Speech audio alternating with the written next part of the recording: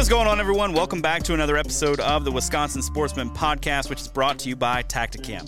I'm your host, Josh Raley, and this is your home for all things outdoors in the Badger State. And I've got my co-host, Mr. Pierce Nellis, on the line. Pierce, how's it going? Doing great, man. How are you? Doing pretty well. Looking at the weather, looks like we both have a cold front on the way. Yes, it's going to be the first of the year for us down here. What about for you guys? You guys had a good cold push run through yet? You know, we had that cold snap a couple weeks ago where it was kind of in the 50s for a handful of days, but then it warmed right back up, and it's been in the 70s and 80s since then. But yeah, this coming, I think, Friday, looks like we're going to have a 20-degree drop. It's going to carry us through Friday and Saturday and a little bit into Sunday as well. So I'm pretty pumped for that, for both the hunting and the fishing. Right. Man, I've got... so it looks like Saturday, Sunday here are prime, which is awesome if you've got the weekend to hunt. I do not have the weekend to hunt. I'll be camping with the family. This is that time of year when I'm doing a lot of putting not points in the bank. I don't want to view it quite like that, but really spending a lot of time with the family, knowing that November's coming, knowing that those first 2 weeks I'm going to be pretty much unavailable. And so Right. We've got a couple of camping trips between now and when I head up to Wisconsin for my rut hunt this year. And so I'm excited. I'm pumped about that. It'll be good. At the same time, I really do wish I could get out. But I am going to get out on Monday. It's going to be a little bit cooler still. Not quite in the, in that just right time period or just right temperature range for what I'm looking for this time of year. Warming up a little bit from the coldest temperatures, but it'll be a little bit better. So I'm going to get out. It's going to be exciting. Got the old thumbs up on possibly taking a deer out of the backyard here. That could be kind of fun. I'm excited for that one, man. Dude, figure out a little hanging hunt here, man, off the off the balcony or something. I don't know. But I still think you need to just cut one really nice shooting lane so that you can just slide your basement door open and shoot one while we're recording. Right. I think that would be the pinnacle of how to hunt deer. Right, dude. Yeah, right out of your back door. Hey, they were out there at noon yesterday, eating around. So I had 4 does in there. Had 4 does in there yesterday, in midday, and they've obviously How far? From my back door, 25 yards. Oh. 25 yards from the back door. So, it is what it is. It's funny because you and I have joked about, when I've hunted out at my folks' place, how, we've got that small little 5-acre parcel and how I joke about having to, basically throw my stuff on after rolling out of bed and hiking 130 yards out the back door. But you can quite literally shoot deer from your back porch if you want to. Yeah, I don't even have to step out onto the porch. I could just stand in my kitchen and let one rip. Yeah, just let one rip. But it's been one of those things. I really like seeing deer in the backyard, so I haven't quite wanted to pull the trigger. Both how quickly do you think that spot would recover? Man, I don't know. It would be. That's a really good question. Just bump next door. Yeah, they around here, man, they're so used to people and so used to getting bumped around. There are some guys that hunt in our area and do the whole, suburban bow hunting kind of thing. And, they're used to people, but the moment that you step into their territory, they're very much hip to the game. Like they are not, they're not backyard pets. Right? Like if I step out on the balcony, they're going to look at me. The moment I am where I'm not supposed to be as a person, they're like, nope, this is not it. This is not that. Like there are a lot of things that are cool with you being out here, and that's not one of them. And they're going to take off. So if I hunt in my yard, it will be hanging from a tree back there. I'll be down in the element. I don't think I'm going to snipe one from a distance. But, honestly, man, if groceries weren't so dang expensive and I didn't have so many kids, I probably wouldn't even think about it. At this point, it's just we need. You wouldn't even think about it to knock the rust off or anything. Now, if a big one came through, if I had a good buck come through, that would be, I would be out there hunting him pretty hard. But have you seen any bucks back there? We had just smaller, I mean, I'm talking real small, like a spike, like nothing with any size to it. Not what we're seeing on Seek One or anything like that. No. Those guys are a couple counties over, and in Fulton County, and I don't think that's any secret. I don't think I'm burning any secrets, but it's a bow-only county, which is great. Those deer eat in backyards nonstop. I mean, they're not only being fed corn, but they're eating all the plants that are around. There's a lot of kudzu in the area too, which is really high in protein. So they're feeding on that. You can actually go look at some of their videos. They're like glass and kudzu patches and that kind of thing. So, there's a lot working in the deer's favor down in that Atlanta suburb area where they're able to get on some really, really good deer. Genetics are a little different here where I'm at, a couple counties over to the west. I think the largest buck ever for our county is probably in the 160 range. Okay. Something in the 120 range is really something to be happy about. There are 140s killed here every year. Those are kind of the exception, though. But yeah, the bucks right around here, man, they don't seem to like our subdivision too much. So, but that's fine with me. I don't feel like dealing with the HOA about a buck that expires on someone else's front lawn. So that would not be good. But anyway, a little different hunting culture down there. Yeah, that's true. They'd probably just come over and ask for some of the meat if they saw me out hunting. Yeah, sure. Anyway, yeah. All right, Pierce, man, we've got a good show for folks today. We've got a fun one. We got to talk with Ryan Glitsky, and I've had Ryan on the How to Hunt Deer podcast. Never had him on the Wisconsin Sportsman. Definitely a guy though that we both wanted to talk to. In a lot of ways, I attribute this buck that I shot in 2022. I attribute that success to an episode that I heard Ryan on when he was talking with Jeremy Dinsmore from the Antler Up podcast.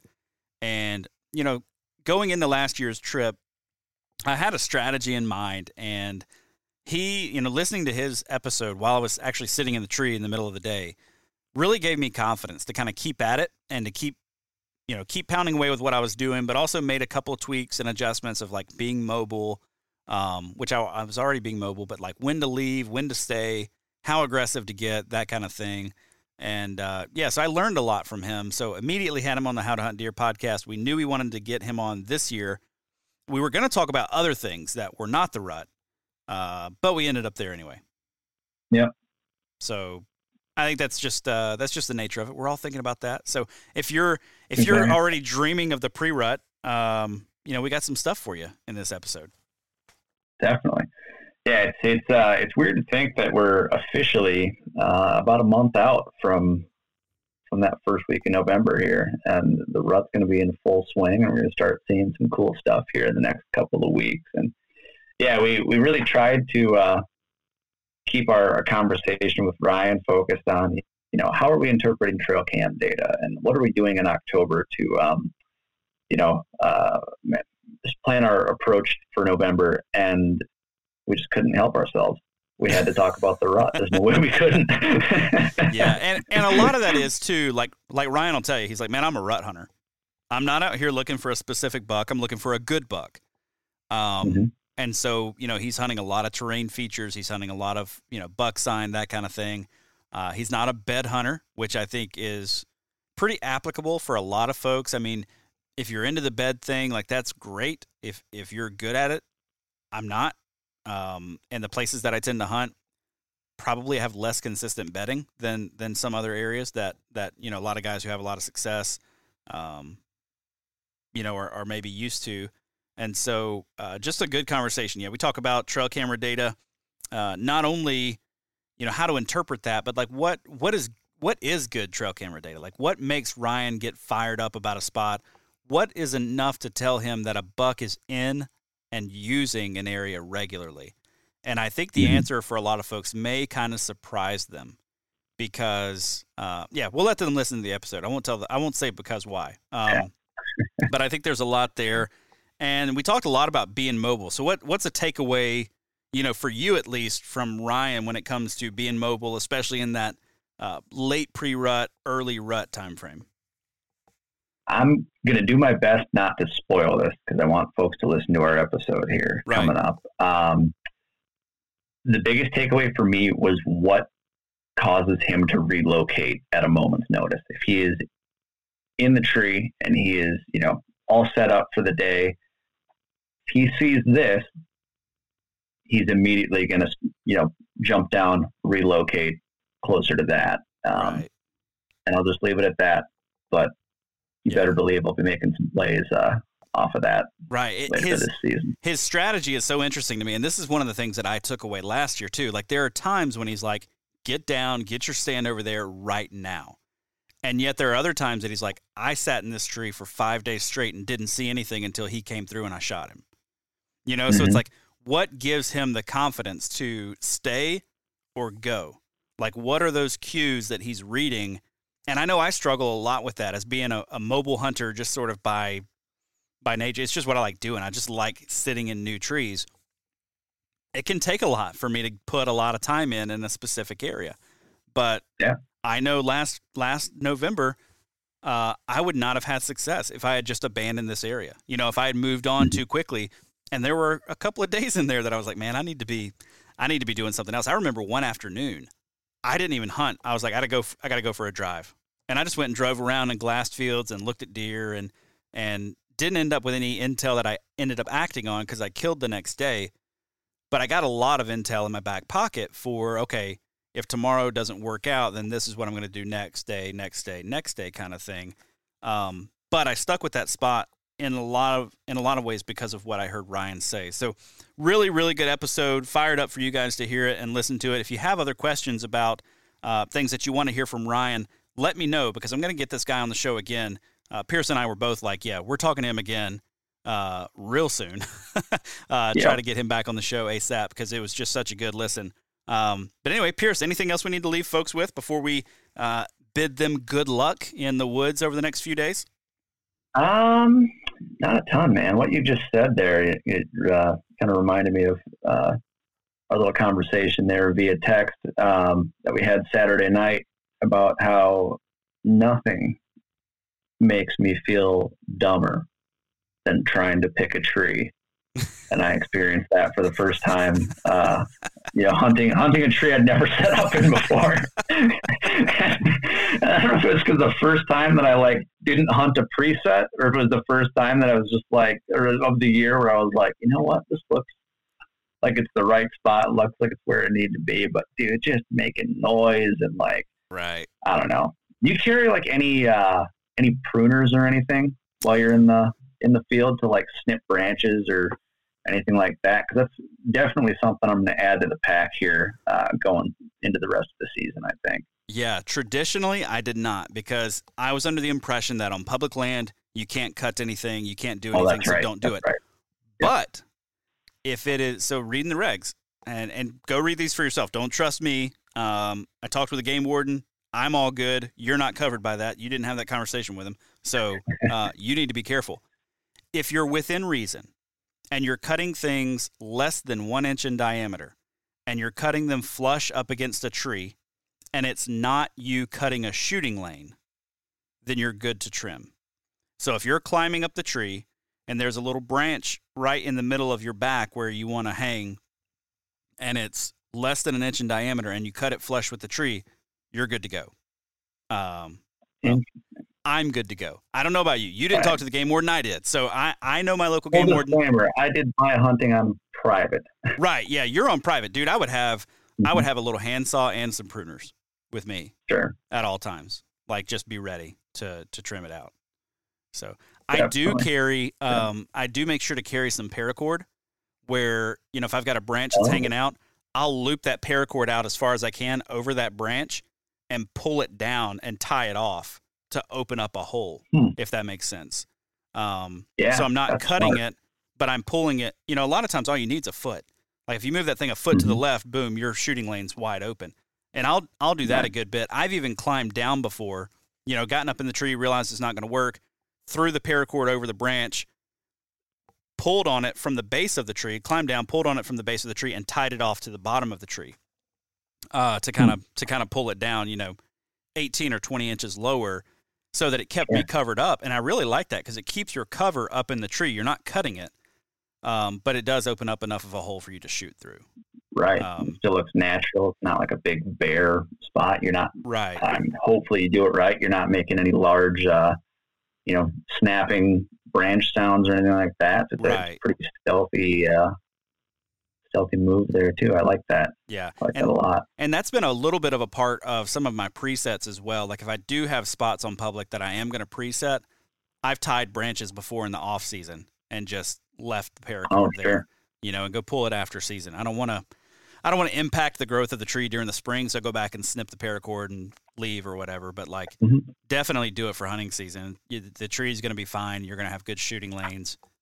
You're leaving some sign that you were there. I don't know. Is it legal to leave it? I don't know. I guess if you're a game warden, you can write me a ticket about it if you really wanted to. But I think that's probably fine, and I think that's reasonable. But anyway, Pierce, do we want to talk about Revo sunglasses? Yeah, we'll do a quick ad read here. As folks who've been listening for the last couple of weeks, we got a new partner, Revo Sunglasses. They have a pretty sweet deal for you guys. You can save some money by using code Wisconsin Sportsman 30 for 30% off of your sunglasses order. I've been running these for a little over a year now. I freaking love them for everything from fishing to driving to just hanging out on the patio, having a beer. These are awesome lenses. The polarization's top notch. I'd put them up against any other brand that you're seeing in, the sunglass section of, I don't know, Bass Pro, Cabela's, wherever the heck you get your sunglasses. My favorite model is the Crawler. Awesome lens, really lightweight, super durable, blocks out light from behind the lens as well. So my choice for fishing. So go ahead and check them out. Save 30% with code Wisconsin Sportsman 30. And last but not least, we've got officially less than 2 weeks of inland trout season left. I've got a couple of weekdays open still. If you would like to get out of the water, go check out Good Chance Fly Fishing to book your trip, get in touch. And with this cold front rolling in, I got a feeling things are going to be getting pretty darn good here, and we'll have some awesome pre-spawn trout action. So go check us out, goodchanceflyfishing.com or at goodchanceflyfishing on Instagram. Awesome. Well, Pierce, thanks for jumping on this intro with me here. We're going to kick it right over to the episode right after a quick word from the rest of our sponsors. Get ready to share your hunt this season with the Tactacam 6.0 point of view camera. Featuring a built-in 1-inch LCD touchscreen, one-touch operation, weatherproof housing, and mounts to fit any style of hunting, the Tactacam 6.0 is sure to simplify the self-filming process for you and make sure you have high-quality footage to share with family and friends. The 6.0 features up to 8x zoom, new image stabilization technology that takes the shock out of the shot and lets you capture crystal clear 4K 60 frame per second footage. Now through September 21st, you can get a 6.0 camera, a stabilizer mount, a clamp mount, and a bottle of Scrape Fix for just $355.99. To learn more or pick up your 6.0 today, head over to Tactacam.com. If you want to create more memories and fill your freezer while you're doing it, the onX Hunt app is a must-have tool in your arsenal. With major new aerial imagery updates with historic look-back, high-frequency imagery, and even the ability to order your own custom imagery, the onX Hunt app has solidified itself as the leader among mapping systems. Now, this is all on top of the public and private land ownership info, the ability to use this app with no service, and the unmatched reliability that you have come to expect out of the onX Hunt app. You can try the onX Hunt app for free for 7 days. Just go find them on the app store of your choice, or you can go to onxmaps.com to learn more. The archery opener is right around the corner, and you can hunt in comfort this season with camo from Huntworth. They make high-quality technical camo at a fraction of the price of other brands. My personal favorites for the early season include the Durham lightweight pants, which are rugged and durable, but also lightweight and breathable with just the right amount of stretch where it counts, and the Gadsden quarter zip hoodie, which is made to be breathable and moisture wicking. To make building out your kit simpler, the Huntworth website now features their new system builder. This tool will help you grab the right camo no matter what season or species you're hunting. To check out their full camo line, head over to huntworthgear.com. Now let's get into this week's show.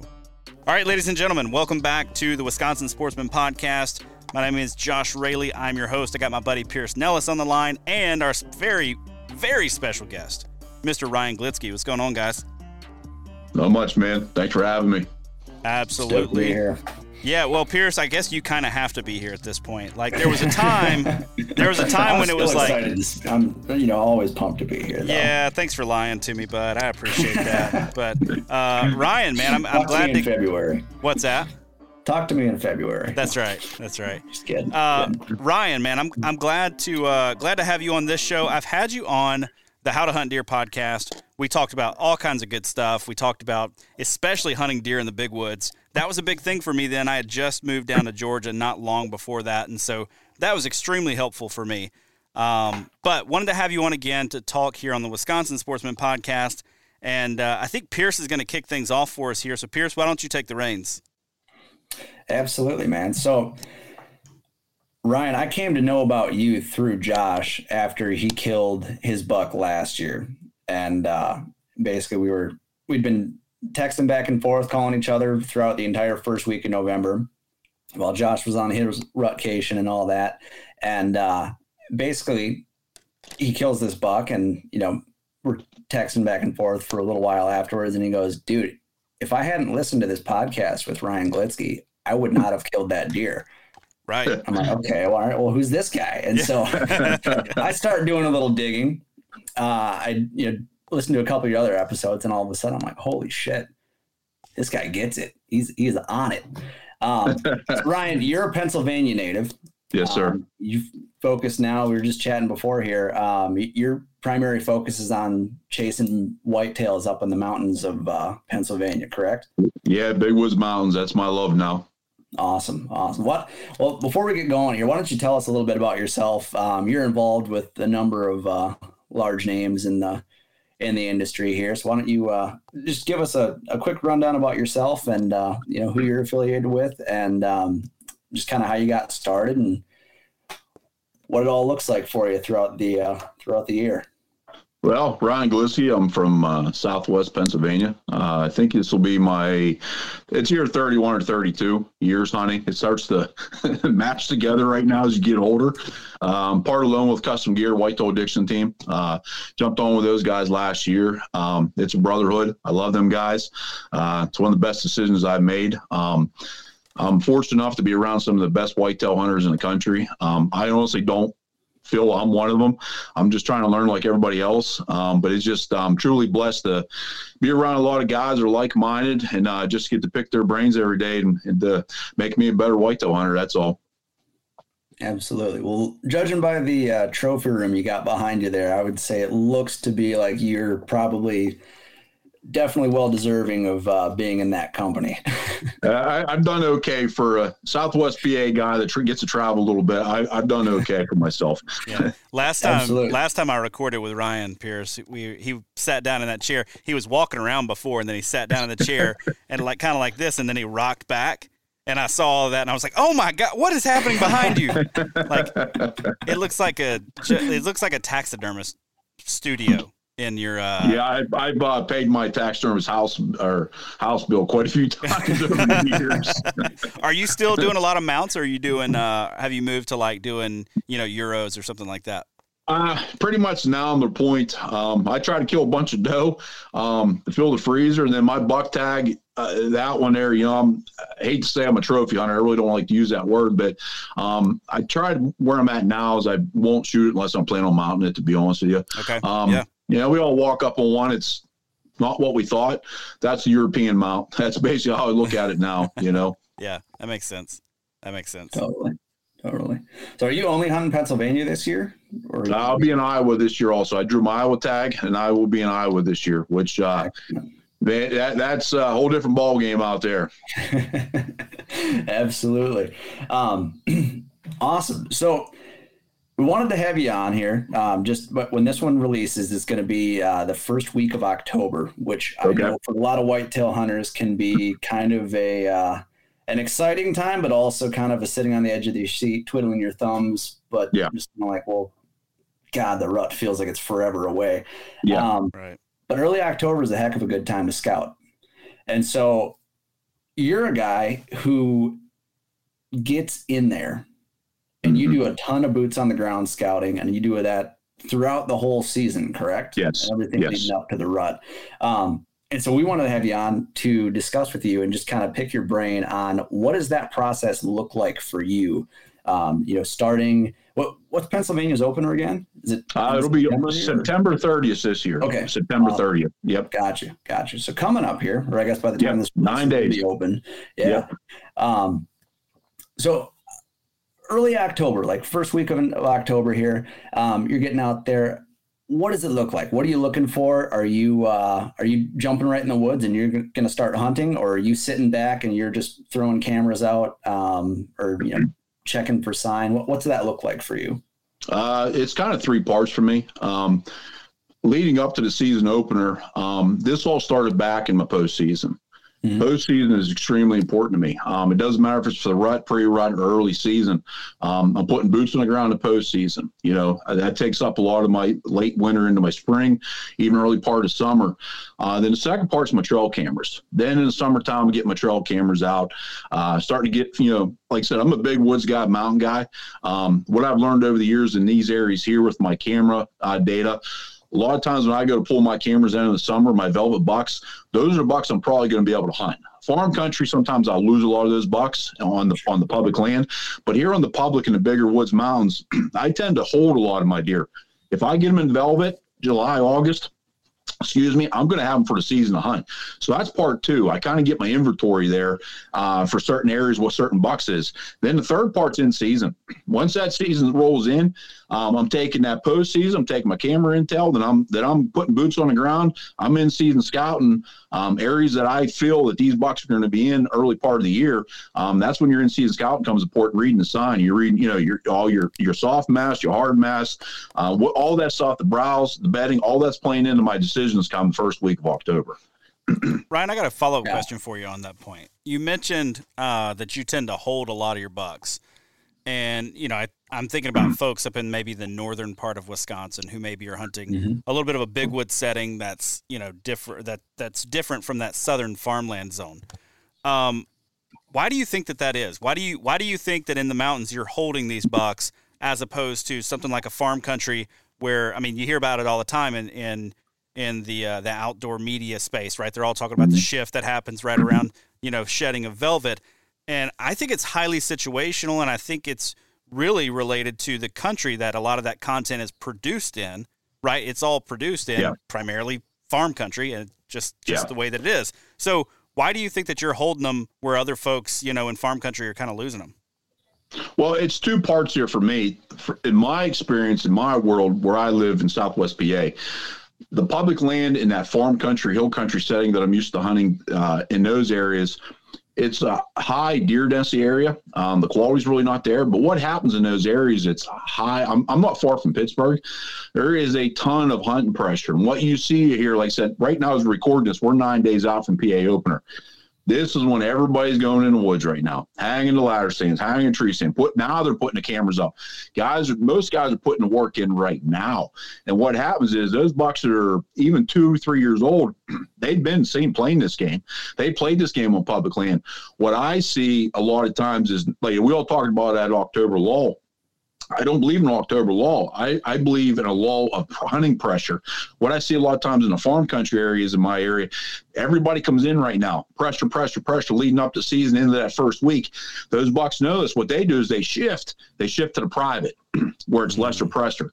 That's where I see where I lose a lot of my bucks. I will pick some of this back up pre-rut in those areas, once things start to heat up and they're coming looking for does.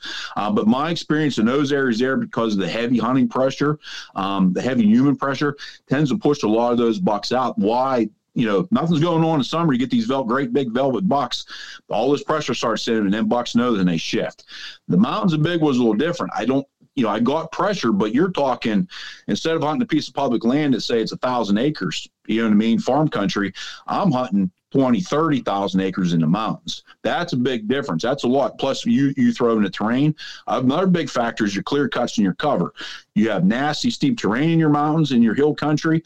A lot of that is going to set up fantastic for bedding, where these bucks know that they can, be safe from pressure. That's what I think what the big difference is. Your mountains, I think there's more security cover up in those areas to get away from the pressure, and they don't see the pressure at times also. And that's why I think bucks will tend to be in her. And it comes down to food too. Your farm country right now, your crops are coming out, you know what I mean? Your beans are drying up, your corn's coming out. That changes that a lot of times there. Now the big woods, my clear cuts are always there. Depending now the age, structure changes those clear cuts, but you got a ton of browse. Acorns this year everywhere. You got a ton of food there. So just the two different food sources also, I think, play in a little bit of things. So you're thinking that October lull that everyone sees, that, a lot of folks, they're complaining like, oh, well, this buck went nocturnal all October. Like, no. What the heck's going on? It's a relocation to somewhere that there's more space. But yeah, your guys just looking in the wrong places. I got a ton of camera data. I can show guys daylight pictures of mature bucks. A lot of it's, it's where you're setting up. You know what I mean? To be honest, if you're hunting pressure whitetails, man, you're hunting mature timber. Not saying you're not going to kill one, you're not going to see nothing, but you got to be in the shit, man. I mean, you got to be up in it. You have to. You either going to be on that transition or be in it. Cover's key. Security cover's key. I tell guys, I've been on all these podcasts, I'm not a bed hunter, but I'm a bedding area hunter. And I think that's what's really key is focusing on that security cover. Any time of year is great. Early, it's really important.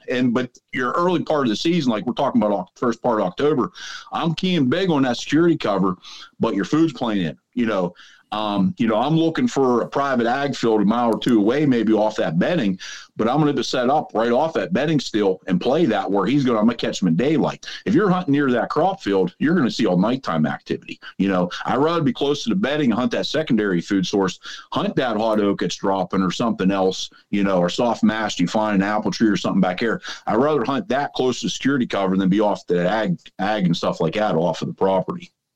Sure. So you mentioned something there, running out to food and stuff like that at night, and that's why they're getting nocturnal pictures. I think a lot of guys definitely do. They like having the easy access so they can pull SD cards and all that stuff, just like they like having the easy access to hang a stand on the field edge, right? Yeah. So your strategy then is more so get the camera near bedding, not necessarily in bedding, but right next to it, correct? Yeah, I want to either be off bedding, close to that transition or whatever. A lot for me, it's hard to explain what I see in the woods because I'm always looking for diversity of terrain and habitat. That diversity could be 20 yards off of that cut or whatever bedding cover. It could be 200 yards. That all plays in there too. Sometimes, it's the transition, right? There's a trail or a point coming out of a clear cut where, it's easy setup. Other times you got to back off maybe a couple hundred yards and put that big picture together where there's a spot to set up a camera to get inventory. Because my cameras I don't run my cameras to kill. You know what I mean? I'm not hunting over my cameras. I'm running my cameras for inventory purposes and gain historical data for an area. Sure. And so this time in October now, you've got your key areas picked out. You know where you're planning to hunt come in the last week of October, going into the rut and everything. So is now pretty much the majority of your scouting done with, via trail camera, or are you still going and doing boots on the ground scouting now leading in, or are you concerned with, getting scent blown around or, this is just me. Like, if I'm in a brand new area, you can go in and blow it up, in my opinion. If I was going to a new property tomorrow, that's a little different story. I'm going to be aggressive. I'm going to walk that perimeter. I'm going to blow it up for a day and figure it out and then go in and hunt it. Now, these areas here I'm hunting, one area I got 2 years. I've just transitioned to a new area last year. So it'd be my second year in there, and the other area is my first year. But I've posted and scouted these areas. I've run cameras there. I got a pretty good idea of a game plan coming into October, what I want to do. I try to stay out of these areas. The work's been done, okay? So these next couple of weeks leading up to the season, I'm trying to stay out of these sensitive areas where the cameras told me I got big bucks in here. My post-season scout tells me where I know where I need to be. That's where I'm going to sit back now. When the first day comes in, I'm going to plan for the morning. Okay. Maybe I get a little bit of camera intel or something. I got that intel to hunt in the morning. I'm kind of putting things together. But that afternoon hunt, when I go into somewhere, I got a game plan. But as I'm walking in, I'm scouting. I'm reading that sign. If it's cold, I'm keep on moving till I find something hot. Absolutely. So I guess with that, then, are you hunting early season still? Are you okay? Gotcha. So you're not necessarily just waiting for the rut. You're still problem is, I tell guys is I love the big woods. I love the mountains. I transition there because it holds better quality bucks. There's not as many deer. It's tougher hunting. Don't get me wrong, but there's good quality bucks there. Where I can hunt from where I'm related to my work, my job, ton of public land, high deer density, the quality of deer suck. So a lot of times during the week, I get off work, I'm doe hunting, to be honest with you. I actually got some private farms. I'll go in and help some farms out, kill some doe. So I'm limited to Saturdays in October. First 3-4 Saturdays, I'm really limited to one hunt, morning and evening, go in, and I'm extremely aggressive until I'm on vacation. Now, I go on vacation last week, October. Well, now I can really start playing my game in as that rolls in. But first part of October, I'm limited where my big bucks are to basically a couple of days, which makes it tough. Sure. Definitely. So then when it comes to having trail cams in, that you've been collecting data on from, all summer leading into the season here now, what kind of patterns are you looking for? Is it daylight activity, just repeat bucks? Is it, what are you keying in on? For the most part, I just want to see quality. I'm pretty confident in my posting and scouting. I'm pretty confident in my camera locations. If there's mature bucks in the area, these locations are going to pick them up. And that's typically what I'm looking for. I don't hunt a specific buck. It's just not me. And for the guys that do it in the mountains, hats off to you, because that's hard to pick one buck in the mountains and go after. That's extremely tough. For me personally, what I like to do is say I get an area, a core area that has 2 or 3 shooters in it. Okay. Well, that's an area I'm going to start concentrating on to have multiple opportunities in that area. That's what I'm keying in on my cameras. That's basically you're going to say like a pattern.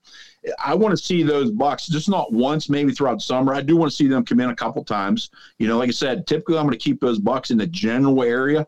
They may shift, of course, but I'm going to pick them up in a general area or another camera. But that area in general, I'm going to focus on because I can see I have multiple opportunities in that general location. That's what the pattern I'm looking for, more or less, is the opportunities to present itself. Gotcha.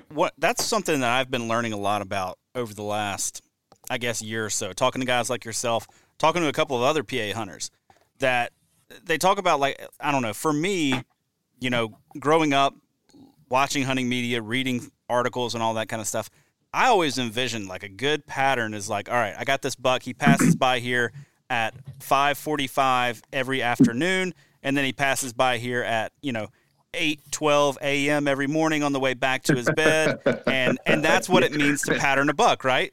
And my thoughts and ideas have been evolving, but they're getting to the point now where it's like, I talk to guys like you hunting your setting, where it's like, man, I got 3 pictures of him throughout the summer, and I have a pretty good idea of what he's doing. Where are you at on that? Like, what's the number or the quantity or the quality even of the photos that you're looking for that makes you say, I've got a good idea of what he's doing? If he's showing up, like, there is a difference between, like, there's 2 parts to this. We're talking about early October. If I'm getting a lot of nighttime pictures early October, that's hard, or leading up to October. That there, you got to start thinking about, you're probably a little too far out of his core area off his bedding. So you got to start thinking of that. Right. I've always said, as the rut comes closer, if I'm getting multiple pics of him, say the 25th, 26th, 27th of October, he's starting to come in every 2-3 nights, even if it's at nighttime, he's in trouble. He's in there. He's in there he's getting ready to look for does. He's starting to lay down some sign. I don't give a shit about those nighttime pictures. He's shown himself multiple times in a short period of time. I'm going in to kill him. And I've killed multiple bucks like that. I've only had nighttime pictures. Now, that's a rut situation, pre-rut rut. Early season, like I said, just coming off of summer data, if that buck's coming in 2 times, 3 times in a 7-day, 10-day period, daylighting, that area I'd be paying attention to in general, for sure. You know, it's hard. Like I got some great bucks right now, leading 9 days up the season. A couple have showed me some daylight. A lot of my bucks, majority are still at nighttime. I'm getting a lot of nighttime picks. That's you got to start really sitting back. You know, okay, he's showing up 2-3 times a week, or in a 7-10 day period, he's showing up only at night. So you got to start thinking, okay, you got to start thinking where he's bedding at. You know, you're going to have to get aggressive in that situation and really push to where you think he's bedding to catch him in daylight, I think. Right. And that's part of what I picked up from the podcast that I told Pierce about that I had listened to, that I was like, man, I wouldn't have killed that buck if it hadn't been for Ryan on that podcast. One of the things you'd kind of talked about was that piece of, you know, if it's during the rut and you're getting nighttime pictures, like, don't worry, you're in the area. Like, you might need to adjust a little bit, but you're in the zone. And man, I did that exact thing. I put the pieces together. I was like, all right, he's 200 yards that way and it's dark. He's not showing up at all over here, and he's not showing up at all over there. So I'm going to move, 200 yards this direction, and boom, I caught him in daylight, wounded him the first time, caught up with him again in daylight, 75 yards from there. So he was in that area like daily, I'm guessing, in daylight. Yeah, always remember these cameras only show you a little sliver of what's going on. For the way I look at every picture or two I get, there's probably another 1 or 2 times that he skirted that camera. Right. So you got to play that in too. And those couple times he skirted might have been in daylight. You got to remember all that. Right. Sometimes the biggest problem with these trail cameras, and we've had a discussion here the last couple of weeks, couple of close buddies, like I said, with the lone wolf guys, whitetail addiction guys that I look up to, is I think we're all getting in this trap, especially the cell cams. Cell cams are nice, but they're I think they hurt us, to be honest, more than they help us, the cell cams, because we're chasing pictures. Right. We keep looking at these pictures. That's in the past already. I'm actually starting to favor a little bit more back to my traditional SD cards. I pull those in the summer. I get that intel. Now my woodsmanship's kicking in. I have that intel. Okay, I got 3-4 shooters in this general area. Now let's let the woodsmanship kick in. Let me go in, read the sign, and go in and hunt, instead of waiting for a cell cam picture to go in. And I think that's where the trap we're starting to fall into now with these cell cams. Right. No, I agree 100%, man. I found myself being pulled that direction a little bit last year of I know where I need to be, but I also know a buck that I would have been happy with hit this scrape in daylight yesterday. You know what I mean? Like I said, they're a fantastic tool. Cameras in general are probably one of the best inventions we've had as hunters. You know what I mean? Right. They're fun. I love I'll never stop running cell cams. They're a blast. I mean, I wake up 2:00 in the morning and I get fired up. Yeah. But what I'm starting to learn, because last year that hurt me. That hot weather, started chasing camera pictures, waiting for cell. I wasn't aggressive, and I should have been in situations. I probably punched my buck tag. So that's what I'm looking at this year. It's just a tool. Use that data, but man, you got to use your woodsmanship. You got to use what's up here. Just use it. Take that picture, and you got to read it like a book. You know what I mean? And figure that out. Don't let it dictate your movements. Just want to take a quick minute to let you know that the Wisconsin Sportsman Podcast is brought to you by Tacticam, makers of the best point-of-view cameras on the market for hunters and anglers. They're on the cutting edge, making user-friendly cameras to help the everyday outdoorsman share your hunt with friends and loved ones. Their new 6.0 camera has a ton of upgraded features this year, but the one I'm most excited about is the new LCD touchscreen. In my mind, that is a total game changer. And one area Tacticam really shines is with their mounts and adapters that are made with the sportsman in mind. If you've tried to film your hunting and fishing excursions, you know just how frustrating it can be to try to get an action camera aimed just right or get it attached to your weapon or in a good spot for a second angle. Well, Tacticam makes all of that a breeze with their line of mounts and adapters. This fall, I'm going to be using their stabilizer mount on my bow with the 6.0 camera and their bendy clamp paired with the 5.0 wide camera for a second angle and to make sure I don't miss any of the action. To learn more and check out their full line of products, head over to their website, Tacticam.com, and share your hunt with Tacticam. There's nothing worse than rolling over at 2:30 in the morning and you pick up your phone and you start looking and you're looking at your pictures, and then all of a sudden you hear over your shoulder in bed next to you, "What are you doing?" It's like, I think that's why my wife makes me sleep on the couch now. Right. It's like, don't worry, I'm not over here looking at pictures of deer in the middle of the night like a child. Yeah, I get all over it, man. That's awesome. It's funny because I feel like I started reading trail camera data that way, and then I convinced myself that I was completely naive. I still think I'm completely naive half the time I'm looking at trail cam pictures, but I remember when I first started putting cameras out, like when I was in high school and stuff, getting these nocturnal bucks, and I'd be like, oh my God, look at that thing. Like we finally, like, look at this buck that we got coming through our property. That's awesome. I grew up on a little 5-acre chunk. It's any activity was good activity where we were at. And, and then after a while, I was like, well, shoot, everything I'm seeing on YouTube, everything I'm seeing, online and in these blogs is, well, this buck's nocturnal, leave him be, stay out of there, or whatever. And so hearing that, I'm kind of having a little bit of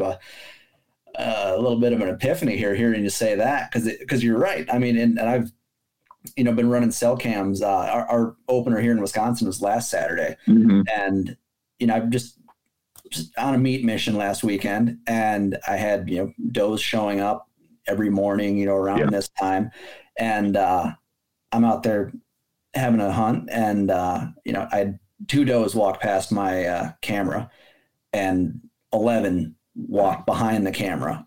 So I was like, oh, I'm missing something here. I've told guys, man, I've had some fantastic hunts. Like I said, I'm not a guy that hunt over my camera. That camera may be in a general city. Maybe I can see that camera, but I've been on a few hunts, man. I've been set up 50, 75, whatever it is, yards away from the camera. And I can see that camera out there, and I've had phenomenal days, double-digit days seeing bucks, just an awesome day in the woods.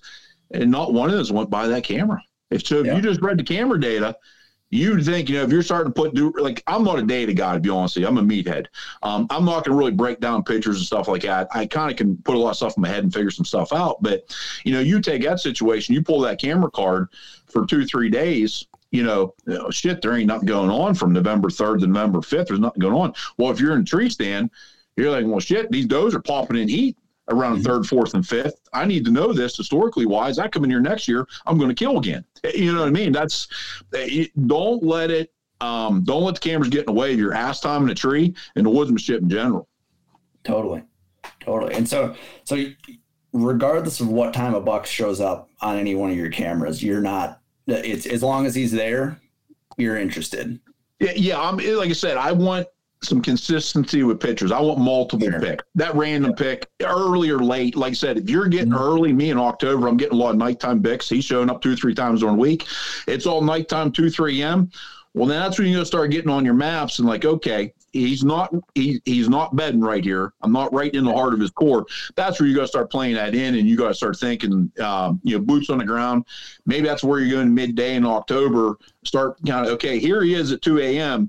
Where do I think he's going to be, in shooting light? So you got to go in and start reading that sign, find a rub, find a scrape, find the tracks. You got to put that all together and kind of make an assumption where you think he's bedding and get on him. Sure. And so then with that, are you moving cameras ever during the season? No, my cameras are set. My post-season scout, when I go in post-season scout in either an old area or new area, I'll drop a pin for camera location. 9% of my setups plus are going to be over a big scrape, some type of scrape. Be honest with you, I've been doing it a long time. I go in the woods, I see a scrape, I can pretty much know I'm going to get a mature buck on that scrape at either nighttime or daylight. I don't need to move that camera because I said I am running my cameras for inventory purposes and also for historical data wise. Like, I'm a rut hunter, pre-rut. So how I'm looking at that is, okay, these areas are really heating up. I'm seeing these does hitting the scrapes. I'm seeing these bucks show some daylight activity or whatever. I'll use that for historical data for my camera. So I don't move my cameras. My cameras are set in locations where I feel I'm going to get these bucks year round. Gotcha. Got it. Well, so I think that's something that's key, because a lot of people, they'll have a camera set and it goes blank after a while, and then they start panicking, like, oh my God, we got to move this thing. Like, I got to completely rethink my whole property. It's like, well, don't panic. It's I always keep a couple spare with me. Property. Yeah, I always keep a couple spare with me. Like I said, you're always you can't just focus on one thing in this game. Like, if I'm in seeing scouting, I might have a camera two in my bag. I'm going through an area and I missed something scouting. I picked it up in seeing scouting. Maybe I drop a camera on a creek crossing. You know what I mean? Or something. I see something, that's where you still can, I don't move cameras, but I will keep spares with me, I guess you could say, in situations and drop them. Sure. Gotcha. I'm curious about that, Ryan. What are your thoughts on this in more farm country kind of settings where, I love hunting farm country deer. I think it's because I grew up hunting the exact opposite of that. So farm country was like, oh my gosh, I can see that, like, huge numbers of deer in a day. Like, this is wild. But like, there is that temptation to, oh my gosh, I didn't get any deer on my camera for a week. But in a big wood setting or in a mountain setting, it's not weird to have a week for a camera to go dry for a week. And if you just leave it there a lot of times, the activity will pick back up. A white oak may start dropping on the next ridge over, and that totally alters movement for 7 days. And then 7 days later, everything's different again. Yeah, I mean, even right now, like I said, we're recording this a few days out of the season here, 9 days off of PA, and I got some cell cams out, that transition here. It's September 20th of the recording here. That transition's either happened or happening. They come out of velvet and stuff like that. It was a hot, humid, miserable summer. I know it was here in PA. Not a lot of pictures. It was kind of slow, get some bucks here and there. Then we got this cold weather here, the last week and a half. And I think it was last week or something. We got some cool nights. Man, they just lit up those cameras. I mean, I got multiple shooters like, oh, here it is. And then the weather kind of stayed the same, so it got stagnant, it seemed like. And now the acorns are really dropping a lot too, your oaks and that. So you're seeing some changes. Now the cameras went dead for 5 days, 6 days. But last night I had 2 big shooters show up. So you can't really get it, look into it too much. A lot of it's weather related. Like I said, we got a lot of pressure starting to build up. Food's changing every day, so you just got to, kind of play that into the game. Right. How's that affecting your hunting strategy once you're in pre-rut, during the rut and stuff like that? If you're looking at, like, I remember last November for us, I'm not sure how it was out by you guys, but it was hot. Yeah. Like, it was just a brutal, like, boring, just stagnant kind of first week in November there. Yep. How did that affect, your strategy? Like, obviously you play the wind and stuff like that, but are you still, when you do have a stretch of days in the 70s and there's not a lot of fluctuation, are you recording multiple sits in the same spot and just waiting it out and trusting the rut, or are you adjusting the strategy? Like last year, like I said, I wasn't, I think I was, like I said, I was paying a little too much to the cameras last year. And it was the last week of October and the first 2 weeks. It was like 3 weeks of hot weather here. I mean, it totally destroyed the rut here. It was tough. Very limited number of deer you've seen. I mean, I went days without seeing anything.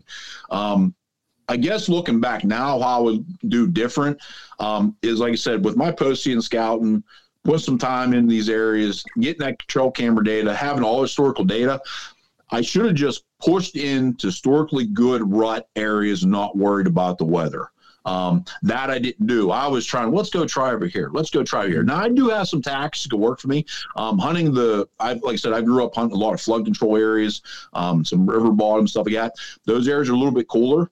Sometimes those areas are more, you're 10, 15 degrees cooler. I've utilized that in them hot spells, jumped down there and had great rut action first hour or two, daylight before it got hot. Now the mountains, that north side slope, that will play in lower too in your bottoms. That will play in. Now, how I like looking at it back now, what I should have did, took those rut areas historically wise that are good, put in that north slope or a river bottom type setting, and that's, tie all that together and go into a situation like that and put some time in. Where that area is 5, 6, 7, 8 degrees cooler. You know what I mean? The deer are in a better situation with that, being thermal regulated in those areas during the rut. And they're already historically good rut areas. I should have tied that all in is what I should have did last year. Looking back now, if it does again, that's what I'll do. Sure. So to an extent, don't overthink it. Yeah. I mean, be honest, because last year was crazy because I tell you, I was getting my balls kicked, and it was the last day of the real hot weather. I think we had a hurricane move in or something here in PA. Something come through a rain front, and that last week of Bo was finally going to be cold. But I remember sitting. It was the last warm day, and that's what I did. I went to a north side slope and longest transition clear cut, and you wouldn't have known it was 75, 80 degrees. I forget how many deer I saw. It was double digits. Saw deer all freaking day. It's like I've been sitting there playing my nuts for 2.5 damn weeks. overthinking it. I finally go to a north side slope, go to a nice area where everything's coming together, and I get in the deer. You know what I mean? I'm sitting there whining like a little bitch for 2.5 weeks because it's too hot. I should have been aggressive and just went and found the damn things, you know? Absolutely. Yep. Yeah, that's good. That's really good. We're all a little guilty of playing with our nuts from time to time. The rut gets long after. Yeah, when it's warm, I tell you what, I'm a rut hunter, but that's definitely the kryptonite of a rut guy, man. If you're a primary rut hunter, man, that warm weather, it'll crush you. It's tough, you know. Absolutely. So I think we'd be remiss here if we didn't talk about kind of what led to Josh killing his buck last year. And quite frankly, what led to me, you know, unbeknownst to, without really realizing it, I guess, you know, killing my buck last year as well. And that's, you like to bounce. You bounce around in the woods and you're constantly adapting your setup. And I've heard you say on the Antler Up podcast, how if you're sitting on a ridge or if you're sitting, you know, on a trail and you're seeing more activity going on the trail that's, you know, 40, 50 yards away, you're not really hesitating too much to move over there because that's where they're moving. Yeah. Could you expand upon that a little bit? Yeah, well, like as a rut hunter, I tell guys, I think sometimes we can move too much, especially in the big woods, mountain settings. Farm country is a little different. Big woods and that, sometimes you got to put in 3-4 days in a good area. You know what I mean? Because those bucks aren't necessarily coming through there every day. So situations there, I have no problem putting multiple sits in a day. But how I like to place, I go in first day in a location, say it's a newer location, you know, you're sitting in there and like first thing I will always move on. I've learned this is if you see a hot doe come through at 70, 80 yards away, 90 yards away, and she's got a buck or two, you get down, you better move now. Because I've seen that situation in the morning and actually have bucks hit that same doe trail later in the afternoon come by. You know, you need to move in that situation ASAP. Get up, get down, and get up a tree real quick. On a normal day, I see some activity. I'm 50, 60 yards out of the bubble. You know what I mean? I may sit the day. You know, I may give the day because it's first day in there. But by end of the day, I'm probably really thinking about transition, moving where I need to be that second day. You know, that's kind of how I play it there. A lot of times I tell guys, I'm always looking for that kill tree or two in a general area. Once you find a general area, then you can pretty much stick to your game plan. But in a new area, you don't know where that's at sometimes. I know where a general area where that kill tree is. A lot of times in a rut situation. But sometimes that takes 2 or 3 years of hunting that, you know, putting dozens of hours, dozen days in that situation so we really can pinpoint where those deer do. So I get in a situation like that where I film in a kill tree, things are other outside of a hot doe coming through. I'm just going to sit back and enjoy the show, and it's going to happen eventually. Unless I said I see a hot doe out there at a distance, out of range, I'm getting down and I'm freaking moving. Right. Absolutely. And I think that was, you know, one of the things I really wanted to get a little bit more clarity on there is because you're not saying, you know, okay, I'm sitting on this trail, but, you know, 4 does and, you know, a 2-year-old buck took the trail 40 yards up the ridge from me. Yeah. And that was that. I need to move now. You're being intentional and trusting your process there and trusting your scouting and that's really your scout. Like in that situation there, is my setups, how I set up. Now we're talking pre-rut here. Mm-hmm. I want multiple things coming together to one location. That's what I'm trying to do. I want the diversity of the habitat, terrain, trails, creek crossings, and not right here. It's not right here on top of you. It may be out 100, 150 yards. You got to think of all that coming down in. Everything's coming down right to here to where that tree is. That's kind of how I play it. That's why I won't necessarily move a whole lot sometimes. Because in a rut situation, because where I'm at, I'm feeling there's 5 or 6 things coming to here. That's pretty damn good odds. Something's going to come down at one of those trails that will come through there eventually. Absolutely. I was just going to say, because it's so easy to be tempted, just like it is with the cell cams where you're just getting those pictures and you're like, okay, now's the time, or things are dead. And you're like, well, the spot's a bust, I'm not going to go in there. It's so easy to, get antsy. I mean, especially when you've got that. I spend a lot of days in a tree. You don't see a damn thing, and you second guess yourself. A lot of that comes with experience. So doing it a long time, you got to go with your gut. If your gut tells you to move, you probably should move. And that's kind of how I play it. You know what I mean? Like I said, you see that hot doe out there 70, 80 yards. I think you better get freaking moving. Don't hesitate. Because probably something's going to come down the trail here within 15 minutes, an hour or something, Sure. Absolutely. And so you've seen results, for lack of a better term, that quick, where after a doe comes through and she's hot, you'll see that later in that day. Oh, I killed a buck. I don't know which one is back here. I didn't need to move. I was kind of in the kill tree. I had a hot doe come down off a ridge mid-morning. There was like 3 or 4 bucks on her ass, a couple year and a half year olds, couple 2-year-olds, just blasting by, nothing I wanted to shoot. And it was actually next to the last day of bow season. And I was already planning on gun hunting. It was at your mentality already, what I mean, towards the end of the season. And I'll never forget, it was like last, 45 minutes, give or take, of the day.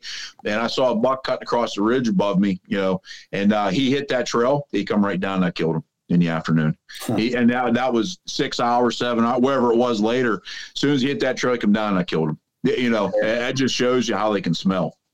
Yeah. Absolutely. And that's another play too that I think is important. Like if you're in a spot and you do have a doe come through and she's obviously hot, just because the 3, 1.5-year-old bucks were on her, and they disappear and then you got an hour with nothing, doesn't mean you should leave. Like that's a good sign. You need to stick right where you're at.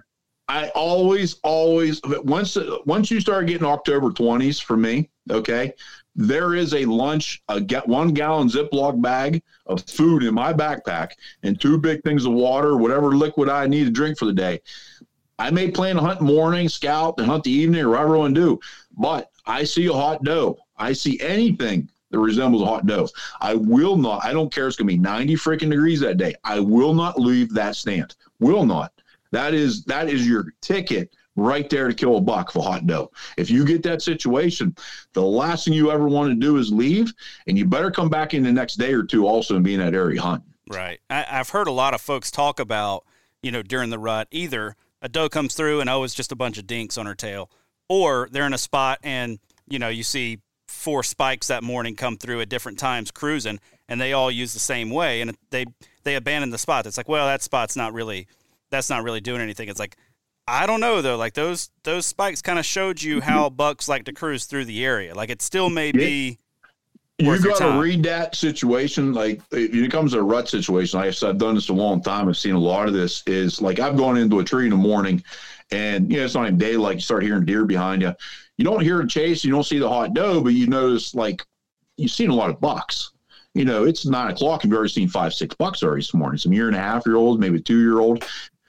That's telling me there was a hot doe in that area within probably overnight or something, late evening and night. That situation there, if I'm starting to see that kind of, their nose are on the ground, them 1.5-year-olds and some of the 2-year-olds, they're dumb as hell. You see a lot of that zigzagging, that nose to the ground, trying to figure out something, people trying to get on a rabbit. That tells me there was something in there probably within 12 hours, give or take, I'm guessing. That situation also, I ain't moving. Something, you know what I mean? It's just a matter of time. You get a big boy come up, he's cruising through there. That's exactly right. I had the hunt where I killed the deer last year, actually. So I was in the spot, and I even made a little post about it that morning. I was like, this is the tree, because I had a doe and a couple fawns had come through and gone right underneath my tree. And then I had 3 young bucks that morning come through from different directions, but all ended up right in the same exact spot. And so I was like, okay, this is where it's going to happen. Now, yeah. I sat there from daylight, and I saw the activity around 9 a.m., and I didn't kill that buck until 15 minutes before end of legal shooting hours. Now, So I sat for a long time, but when he came through, he ended up exactly where those other bucks had ended up. Right? Yep. They all crossed the same point right in front of my tree, like 15 yards. So it was them that morning gave me the confidence. I've seen situations countless times. Right. Yep. That's fantastic. Just That's why I'm an all-day hunter, man. When you get, we're way off that October 1st. We're in a whole other wormhole here, rabbit hole here. Right. Well, I think Pierce and I are probably rut hunters too. So you got us. You got us all. All-day hunt, man. When you get into October, is why you all-day hunt. I'm telling you, guys are missing the best time. What drives me nuts is I get a ton of questions. Guys are asking me how I become a better hunter, a better rut hunter, or whatever. Then you go sit all day. I know it sucks. But I'm telling you, the best time of day, I see the biggest, baddest mature bucks from 10 to 2, 9:30, 1:30, 10 to 2, man. 9 to 3, and always in between there. I mean, I've killed a lot of bucks early. I've killed a lot of bucks late. Majority of them do come around that time. You know what I mean? But I've killed them midday. But I see the biggest son of a bitches in the middle of the freaking day. And what's crazy is, that we're talking about warm weather. I can't tell you how many big bucks I've seen. It's been 70 degrees. Like, this sucks ass. And it is 12:30, 72 degrees, and here he comes with his tongue hanging out, and you're grunting and everything else. He catches you off guard. You know what I mean? He's got his nose down on the ground looking for another doe. He's off a doe going to another one. Just happens in the middle of the day when he's doing it. Absolutely. I feel like you're shattering the glass here on everything everyone's been told, that you need to have a morning stand and an evening stand, and you need to be. It's situational. Hey, if we're hunting private property, a farm, sure. And not just private guys that hunt man's property, that's a different work ethic. Right. It's a different work. They bust their ass too. What I do is a different way. I have my ways to hunt. Public land pressured areas. Those guys, a lot of those guys. Like I said, I've been around Andre DeQuista. Andre's going to hunt in the morning. He's going to scout middle of the day. He's going to hunt the evening. He's not going to, he's looking for the hottest freaking sign he's going to set up on. He's already the best whitetail hunter that's ever been on this earth. You know what I mean? That's his situation. That's how he hunts. You know what I mean? So it all works. You know what I mean? Just what's your situation? What are you confident in? That's what you got to work with. Sure. Totally. Well, I want to circle back too on reading the behavior of spikes and, little nubbin bucks and does and stuff like that. Cause I think a lot of guys do get frustrated. I'm certainly been guilty of that in the past as well, where it's like, you're seeing these young deer, you're seeing the deer who, they're not the target. Right. And so the first thing that creeps into your head is, well, if you want to kill a mature deer, or you want to kill, get a big buck, they don't do what the other deer are doing. Mm-hmm. But you're saying still they're going to be traveling on the same, what I see a lot of mature bucks do is they are a completely different animal. When I have my setups, a lot of those younger bucks and does, they're going to come right down that trail. You know what I mean?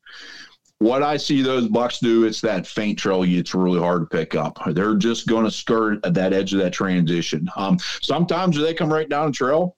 Absolutely. Mm-hmm. With whitetails, never and always, those two words do not exist. I've seen mature bucks do shit that a spike does. And then I've seen them, man, they are smart son of a bitches. You know what I mean? I think it's a personality thing with whitetails, with all of them, bucks or does. That's kind of what I've seen from hunting Pennsylvania to hunting the Midwest is, I've seen booners chasing does like a spike would. You know what I mean? Right. And then I've seen, a 3.5-year-old 120-inch deer in PA that he ain't dumb. He's been shot at a couple times. He probably got stuck in the ass with an arrow, and he's like, you know what I mean? We're not playing this game. So I kind of, when I set my setups, I kind of, how I tell guys a lot of times, if you look at a pie plate, that center of that pie plate, man, there's a lot of activity, a lot of action. I'm kind of sitting off the edge. I'm down around 5 o'clock, 6 o'clock. I'm sitting off to that edge to catch him where he's kind of taking that faint trail or just on the edge of that, where all the things I said are coming together. He's on the bottom edge of it or the outside edge of that. A lot of times that's kind of how I play it a little bit. Sure. So are you trying to set up then, best case scenario obviously would be you're in a tree that you've got that main trail within range, on one side of you, and then maybe you've got that fainter trail, also within range and stuff. Are you ever setting up specifically on that lesser traveled trail, or are you typically focusing on that main? It gets back to like what I'm saying now. If we're in an early October situation, bed to food, bed to secondary, food source, you're kind of hunting a singular pattern probably right there. If you understand where I'm going there, you're kind of figuring what he's going to do. He's going to come off that point, come out of that bed a certain way. You're hunting that specific thing. Pre-rut, say a rut, full bore rut. I'm catching that. They're chasing. I'm catching that. They're going in between does. They're cruising. I'm not hunting one thing. I don't want to hunt two things. Unless I got a hell of a creek crossing or something like that, a hell of a ditch crossing in amongst bedding areas. Okay, I'm going to hunt a singular thing. I want 5 or 6 things coming together, man. I want that hub. And not talking about hunting a hub, but you know what I mean? Like, look at spokes of will. You know, you got all those things, all those spokes come to that center. You know, that's kind of want to be around that center. That's how I'm looking at the big picture. And I'm not looking at this on a micro level sometimes. I'm looking at this on a macro level. Okay. So I'm taking a couple 100 yards around me, quarter mile around me, the clear cuts, all that stuff, playing that into one. Then I'm going to break it down on a micro level. Okay. To where there's a couple different terrain features, habitat features coming together where I can concentrate on to kill him in a 30, 40 yard circle. Then, you know, I'm not going to hunt just that faint trail. If this makes sense. Now, in a bed and food pattern, that's a little different. I'm hunting singular. A rut, I want multiple. Like I said, I will hunt a singular terrain feature, something in the situation. Of course I will. But I'd rather have a couple things coming together to where I'm going to have multiple opportunities. That's how my head works with that scenario there. I'm not looking at that trail or that trail. I want to try to catch a couple things coming together. Absolutely. Huh. Yeah, that is exactly what I ended up putting a lot of effort into last year, was trying to find that hub of deer movement. And like you said, not like a thermal hub, but like there was a ditch crossing, there are a couple of edges that come by. I know where pressure's coming from, so that's pushing them down here. There's a waterway right here, so I know it's pushing them up this way. So all of those things came together kind of right in that, 50-yard circle. And so I know everything through here is coming through this 50-yard circle. I got 5 or 6 different things all adding up into my favor. Man, I want to circle back to something you said way earlier. Pierce, are you good with that? Yeah, absolutely. All right. I don't want to derail what you're thinking, but you talked about clear cuts earlier and how they play into your early season, I guess, strategy. I'm curious how you're playing off of some of these clear cuts. I'm imagining some of my clear cuts here in the South that are, 2-3 years old. They're just thick and nasty and gnarly. And I'm guessing they're the same way up there where you are. How are you approaching and hunting those? Or is it really just informed by kind of topography around that kind of, is that informing the movement for you? Or is it more about the cover and the food that those are providing? The topography is a big key. Everybody knows that clear cut's about as easy as finding an inside corner. You know what I mean? In farm country. So you gotta figure the pressure out first. That you're posting and scouting, going in and figuring where these bucks like to bed. You find out where kind of general location, like what I find out in the big woods and stuff is they kind of will bed here today, they bed over here tomorrow. So it's really hard to get a consistent pattern. That's why, like I said, I like to hunt that bedding area. So how I look at it is I'm not hunting Pacific bed, think he's going to come out right off this one location.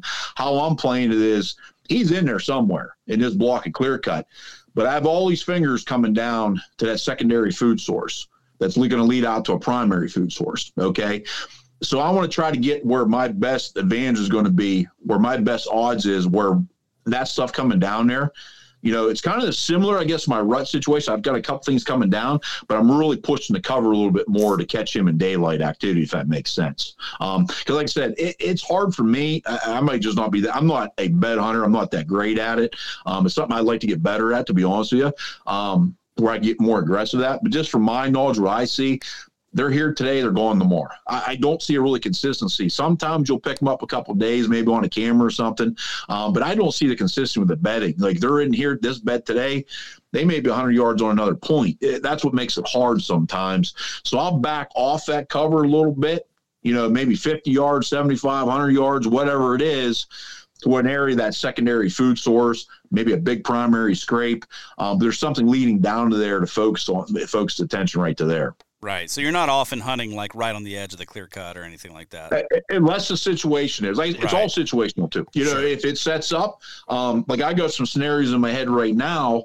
I got 2 areas I got multiple big shooters in. One's a big clear cut, a couple points lead down to a big oak flat, runs out to some private ag about a mile or 2 away. Awesome scenario for an early, catching them because I'm close to the bedding. Catch them early, coming back in the morning possibly, because they're going to be a mile off that corn. You know what I mean? So good chance maybe catch some daylight activity and going back to bed. There's some big scrapes in these bottoms. The other situation is when they clear cut, they left the point open. They didn't clear cut the point. That's got a bunch of mature oaks. The bucks come out of bed, run down the point, head out to the same thing, some hay fields, some alfalfa fields, a mile or two away. Same scenario in those situations there. But I'm always going to favor, if you look, now this makes sense. I try to tell guys, look at a scale 1 to 10. Okay, you got 1 to 10. 1, 2, 3, 4, 5, 6, number it up to 10. 10 is your food, your primary food source. 1 is your bedding cover. Me, I'm going to be about 3, number 3, if that makes sense. Right. That's where I'm sitting. I'm closer to that security cover. I'm getting aggressive. That bed hunter, he's going to be at number 1.5 or 2. He's right there. Right. I'm going to be off just a little bit more in the mountain setting. So like I said, it's a little consistent. So if he's not in this bed, he might be in this one or this one, but it all still focuses down to number 3, if that makes sense. If I'm at number 2 right over his bed, if he's not there, I'm not going to kill him. So if I come off a little bit, 50, 60 yards, whatever it is, to that other point, well, now maybe I'll kill him right there, if that makes sense. Yeah, I see what you're saying. So it's more about, again, it's kind of like what you're saying with the rut, right? Like it's multiple things coming together in kind of one location where you're covering multiple beds. Now, you're not going to shoot him when he stands up. And, early October, you may run into a situation where he's just not getting to you in time. 100%. Right? He's just 100%. not going to get there. Yep. I might blow it up. It's a situation where, that guy's bed hunting might be 75 yards from him. You know what I mean? I might be 100, 125 yards. You know what I mean? It's right. It's just situational. Like, I'm still, where I look at it is I'm 1 mile, 2 miles off primary food source. You know what I mean? But I'm close to that secondary food source where a big primary scrape off of there. That's what I'm kind of trying to play in. Right. I'm not as aggressive as a bed hunter. I'm just off a little bit more, to play that. Because like I said, it's more to do with the inconsistent bedding I see. Right. And I think that's where, as I'm just thinking through this, like, yeah, there maybe aren't a lot of days that he's going to pass that spot in daylight because he's just not traveling that far in daylight, especially in an early season situation.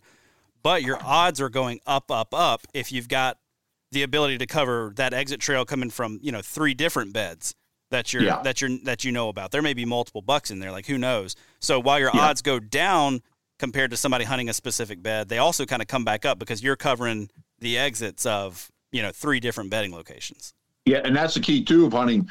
What I like to do in these clear cuts areas, I know I got multiple shooters in there, too. So that bucket was in that bed today. He might be over here, but that other guy might be over in this general area. So that kind of plays in my situation also, where I'm not hunting that one specific buck. I got 2 or 3 shooters in that general area.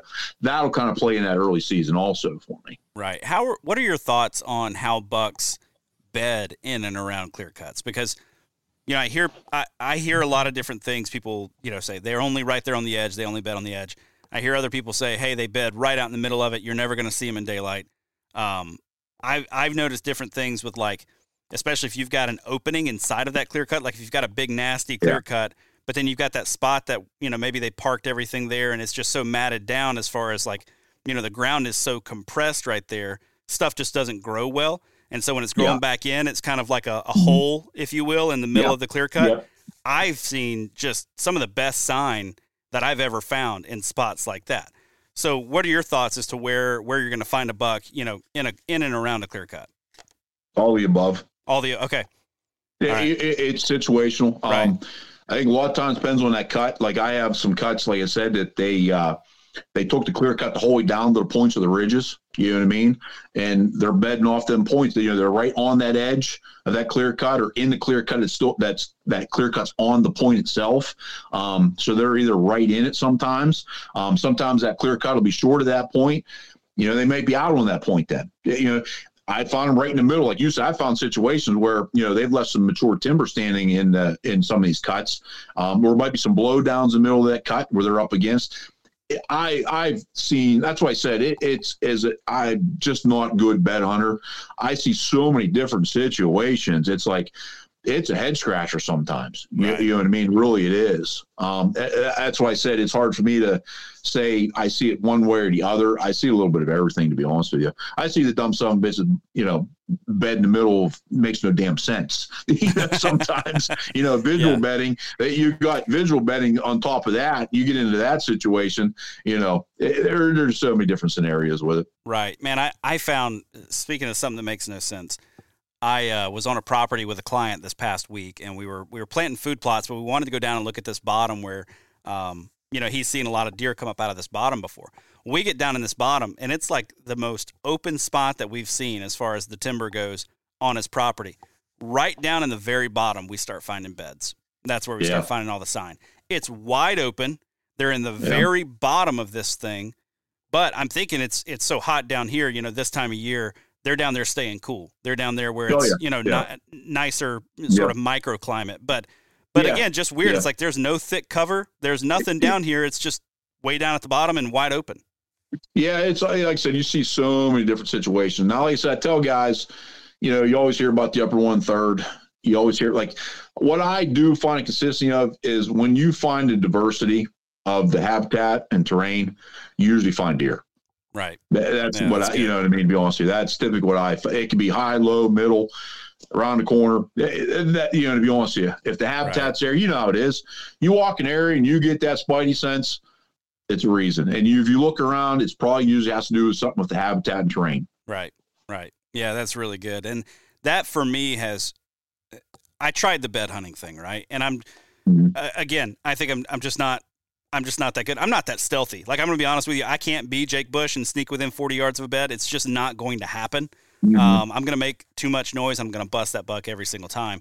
But when I started looking for that diversity and keying in on diversity as kind of the king of what I'm looking for, that's all of a sudden when my buck encounters started going way up, was when I made sure that I've got a lot of diversity all meeting right there where I'm at. So, it depends where your location is too. Some places set up great for, if you're hunting swamps of Wisconsin, you know what I mean? Look at Dan Infalt. Right. Phenomenal hunter. You know what I mean? That situation sets up awesome for bed hunting. You look at Jake Bush hunting the big woods where he's hunting off those points and stuff like that. That's how it's structured. Everybody's situation is different. Sometimes that bedding hunting is the most deadly tactic there is. Sometimes there's other better ways to kill them. You know what I mean? Just what's your situation? What's the area you live at? What you hunt? What's the best scenario for that area? Yeah, that's really good. Pierce, man, we're coming up right on an hour. Did you have anything left that is burning in your soul there that you got to make sure we ask Ryan before we let him go? Aside from plans for the rest of the, or I guess not the rest of your season hasn't even started yet. Aside from plans for your upcoming season here, you mentioned you're going to be doing some Pennsylvania hunting and then also making a trip out to Iowa. What do you, how's the time split looking like for that? What's the game plan going in there? Like I said, we open here September 30th in PA. I will be balls to the wall every Saturday I can in the mountains. Then the last week of October, I start my vacation, I think around the 22nd, give or take. So I have the last week of October to really put some time in the mountains if I didn't kill one on them Saturdays. To really put some time in the mountains, that pre-rut, scrapes, stuff like that. I'll get pretty aggressive. Hopefully the weather cooperates. Then I think I'm leaving. I think it's the October 30th. I'm leaving for Iowa. I have 3 weeks to spend in Iowa if needed. I would like not to spend 3 weeks because I have a family, but I have that option to spend 3 weeks there if I need to. Dude, 3 weeks. 3 weeks in I would Iowa. like to kill in like 3 days, 4 days, and if I still have a PA tag, come back to PA and kill one. That would be the thing. If I still get a PA tag, that's going to be burning a hole in my pocket. Though I would like to kill in Iowa that first week and then come back and finish up PA if I need to. Sure.